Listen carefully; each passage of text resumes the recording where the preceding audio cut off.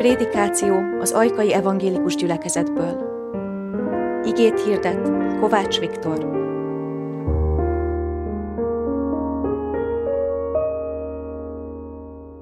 Kegyelem nekünk és békesség Istentől, ami Atyánktól és az Úr Jézus Krisztustól. Amen. Hallgassuk meg Istennek igéjét, ahogyan meg akar szólítani bennünket a mai vasárnapon, ahogyan megvan írva Máté evangéliumának 23. fejezetében, a 37. verstől kezdve, Istennek igéjét helyünkről felállva hallgassuk meg. Ezt mondja Jézus. Jeruzsálem, Jeruzsálem, aki megölöd a prófétákat, és megkövezed azokat, akik hozzád küldettek. Hányszor akartam összegyűjteni gyermekeidet, ahogyan a kotlós szárnya alá gyűjti a csibéit, de ti nem akartátok. Íme elhagyottá lesz a ti házatok. Mert mondom nektek, nem láttok engem mostantól fogva mindaddig, amíg azt nem mondjátok, áldott, aki az Úr nevében jön. Amen. Eddig Istennek írott igéje, foglaljunk helyet.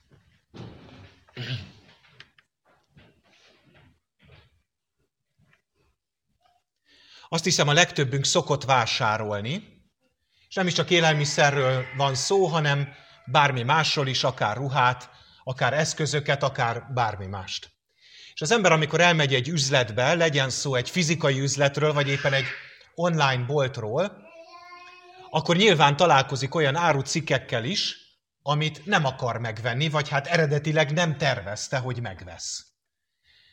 És például én is, hogyha egy online boltban vagyok, és itt pörgetem, ez is de jó lenne, az is de jó, igazából nem is ezért jöttem, de milyen jó lenne ez is, az is, meg amaz is. Nyilvánvalóan mind a fizikai boltok, mind pedig ezek az online webáruházak, ezek úgy vannak kitalálva, hogy az ember minél több mindenre elkezdjen vágyni. És hát az ember sokszor olyan dolgokat is megvásárol, amikre valójában szüksége nincsen, csak éppen nagyon vágyik rá.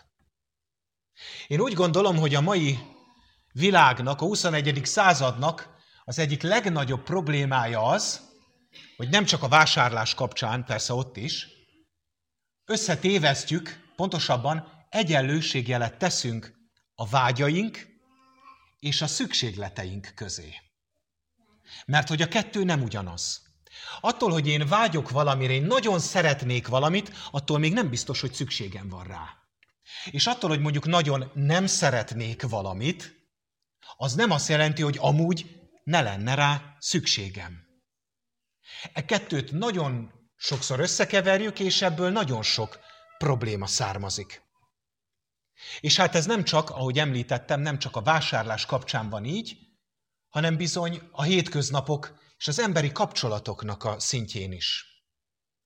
Hányszor találkoztam olyannal, és nem csak lelkészi szolgálatom tekintetében, hanem mindenfajta szituációban, és mindenféle szerepben, találkoztam olyannal, hogy valakin szerettem volna segíteni. És hát láttam, hogy szüksége lenne a segítségre, és itt nem csak anyagi segítségre lehet gondolni, hanem sok minden másra is. Szerettem volna segíteni, de az illetőnek nem volt igénye rá.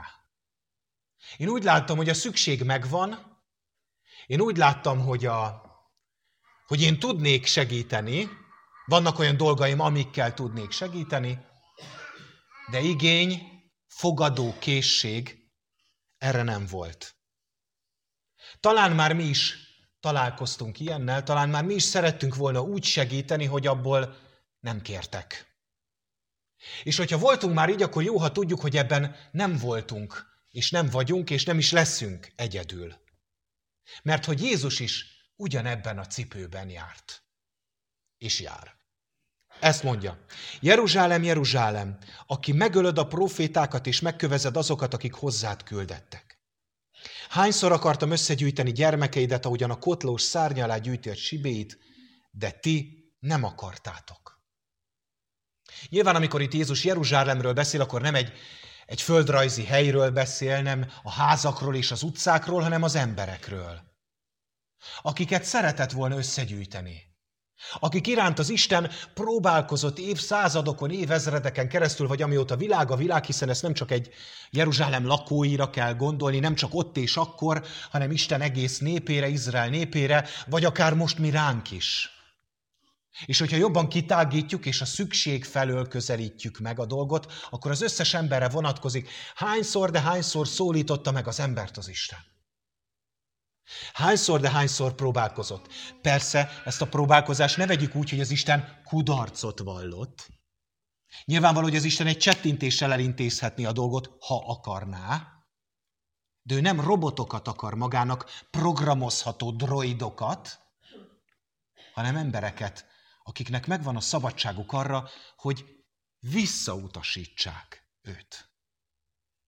Döbbenetes visszautasítani az Istent. Mert hogy most itt vagyunk annyian, amennyien a templomban, másik vasárnap meg annyian vagyunk, amennyien mindig ahányan vagyunk a templomban, mi érezzük azt, hogy szükségünk van. És vágyunk is arra, hogy itt legyünk. Hogy Jézussal legyünk, hogy közösségben legyünk. De attól még, hogy az emberek túlnyomó többsége nem vágyik rá, erre minden embernek szüksége lenne. Ha a vágyak és a szükségletek közé valóban egyenlőség jelet tudnánk tenni, akkor itt ostromolna a félváros a kapukat. De nem teszi, mert nem ugyanaz a kettő. Olyan ez egy kicsit, mint az orrfújás a pici gyerekeknél. Hogy már lóg az orrából, és kergetem a zsebkendővel a kicsi lányomat is körbe-körbe a lakásból, hogy fújj már ki az orrod, ott van a szükség, hát ki kellene fújni azt az orrat, és mégis menekül előle. Sokszor így vannak Jézussal is az emberek, hogy ott van a szükség, de mégis menekülnek előle. Pedig az Isten ma is küldi az embereit. Talán azokban a személyeken keresztül, akikre nem is gondolnánk.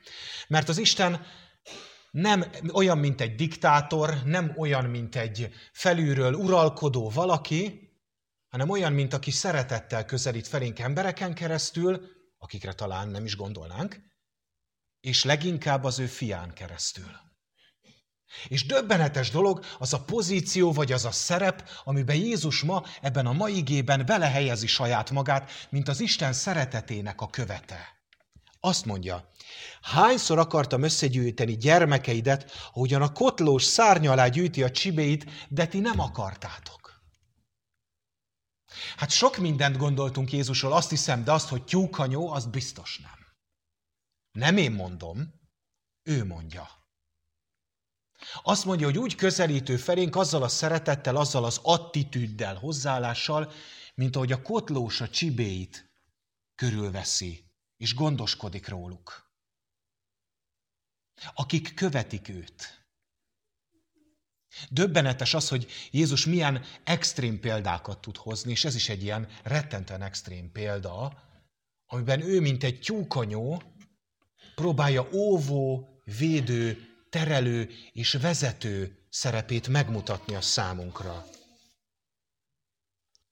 De hát sajnos, ahogyan említettem, a vágyak és szükségletek közé nem lehet egyenlőségjelet tenni, és az emberek többsége nem veszi észre, hogy szüksége van. És bizony ennek a visszautasításnak, ennek van következménye. Azt mondja Jézus, íme elhagyatottá lesz a ti házatok. Az Új Szövetségnek az eredeti nyelvében, a görög nyelvben itt nem egy szó szerepel, hanem kettő.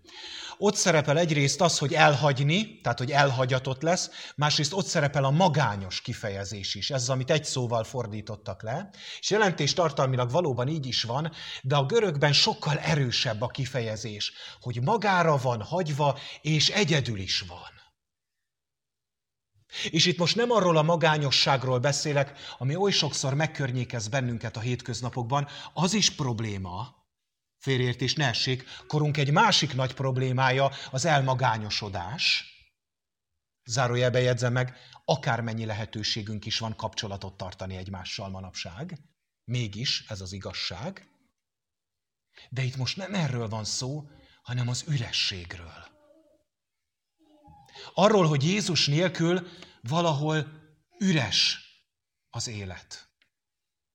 Hogy telnek a hétköznapok, próbálunk fönnmaradni a víz felszínén, fizetni a számlákat, elvégezni a munkánkat, megtenni azt, amit meg kell, gondoskodni azokról, akikről gondoskodni kell, csinálni a dolgainkat nap-nap után, és sokszor az ember, amikor belegondol abba, hogy hosszú távon mi történt, vagy mi fog történni, vagy milyen is az életem, akkor feltesszük a kérdést, hogy mi értelme is van ennek az egésznek?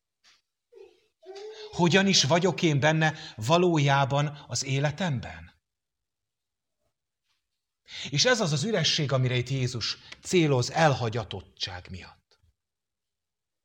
Tegyük fel a kérdést akkor, ha már kimondtuk a diagnózist, hogy vajon hogyan lehet erre válaszolni, hogyan lehet ezt az ürességet megszüntetni, hogyan lehet előrébb lépni. Azt mondja Jézus az igénk végén, mert mondom nektek, nem láttok engem mostantól fogva mindaddig, amíg ezt nem mondjátok, áldott az, aki az Úr nevében jön. Honnan ismerős nekünk ez a mondat, hogy áldott, aki az Úr nevében jön, az egyházi évből? Van-e valakinek tippje? Áldott, aki az Úr nevében. Tessék? Bevonulás, így van, virág vasárnap pontosan, amikor Jézus bevonul Jeruzsálembe, ugye itt prófétaként szólal meg Jézus, hogy majd így fogadják őt, de ha tágabban értjük ezt a kifejezést, akkor bizony rólunk szól. Ugye a virág vasárnap a befogadásnak az ünnepe. Amikor az emberek elfogadják Jézust. Az persze, hogy 5 nap múlva meg azt követelik, hogy feszítsd meg, az egy más kérdés, de hogy itt abban a pillanatban, ott virágvasárnap fogadják, örömmel befogadják Jézust. Hát nekünk is erre van szükségünk, befogadásra, ünnepi befogadásra. És itt nem arról van szó, hogy karikázzuk be a naptárba, legyen piros betűvel írva, vagy legyen szép terítő az asztalon, hanem hogy odabent készítsünk helyet Jézusnak. Mert az ürességre való egyetlen gyógyszer az maga Krisztus. Aki jön, aki ott kopog az ajtóban, várja a bebocsátást, nem fogja ránk rugni az ajtót, hanem várja a bebocsátást. És amikor belép, rá fogunk jönni. Mert akkor fog igazán megvilágosodni az, hogy micsoda üresség volt előtte. Olyan ez, mint amikor valaki mellettünk van, tök egyértelmű, hogy ott van, és amikor hirtelen valami oknál fogva már nincs ott mellettünk többé, hosszabb vagy rövidebb időre, akkor tűnik föl, hogy fú, de hiányzik. Milyen jó, amikor még itt volt. Hát pontosan ez az a pillanat, amikor Jézus befogadjuk, akkor tűnik föl, hogy mi volt az az üresség nélküle.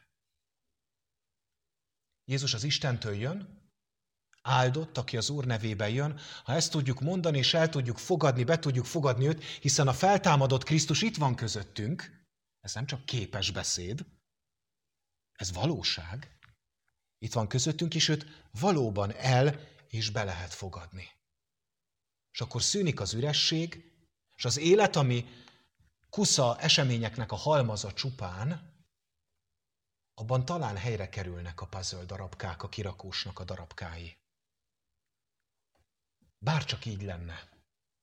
Bárcsak meg tudnánk ezt tapasztalni az életünkben, nem csak egyszer, nem csak 2-szer, hanem rendszeresen. És rádöbbennénk arra, hogy az Isten szeretete hogy körülvesz bennünket a hétköznapokban, akkor is, hogyha nem feltétlenül vesszük észre. Ezt nevezzük megváltásnak. Erre a megváltásra van szükségünk, hogy többé ne a rossz dolgoknak, a lefele húzó dolgoknak, amit bűnnek nevezünk, ne annak a hatalmában legyünk, hanem Krisztusnak a kezében, az ő óvó, szerető tyúkanyó közelségében. Amire mindannyiunknak szüksége van, kérdés az, hogy igényünk van-e rá. Nem csak nekünk, az egész világnak. Jézus befogadása a gyógyszer az ürességre, és út az örök életbe. Lépjünk rá erre az útra, imádkozzunk. Úr Jézus, köszönjük azt, hogy gyűjtesz bennünket. Nem tudjuk elégszer megköszönni azt, hogy megszólítottál bennünket, és mi meghallottuk hívó szavadat. Kérlek, Urunk, Légy olyan hangos, légy olyan erős, légy olyan, hogy minél többen meghallhassanak téged, használj ebben eszközként bennünket is, és hát, hogy minél több gyermeked gyűlhessen össze köréd. Legyen ez így. Amen.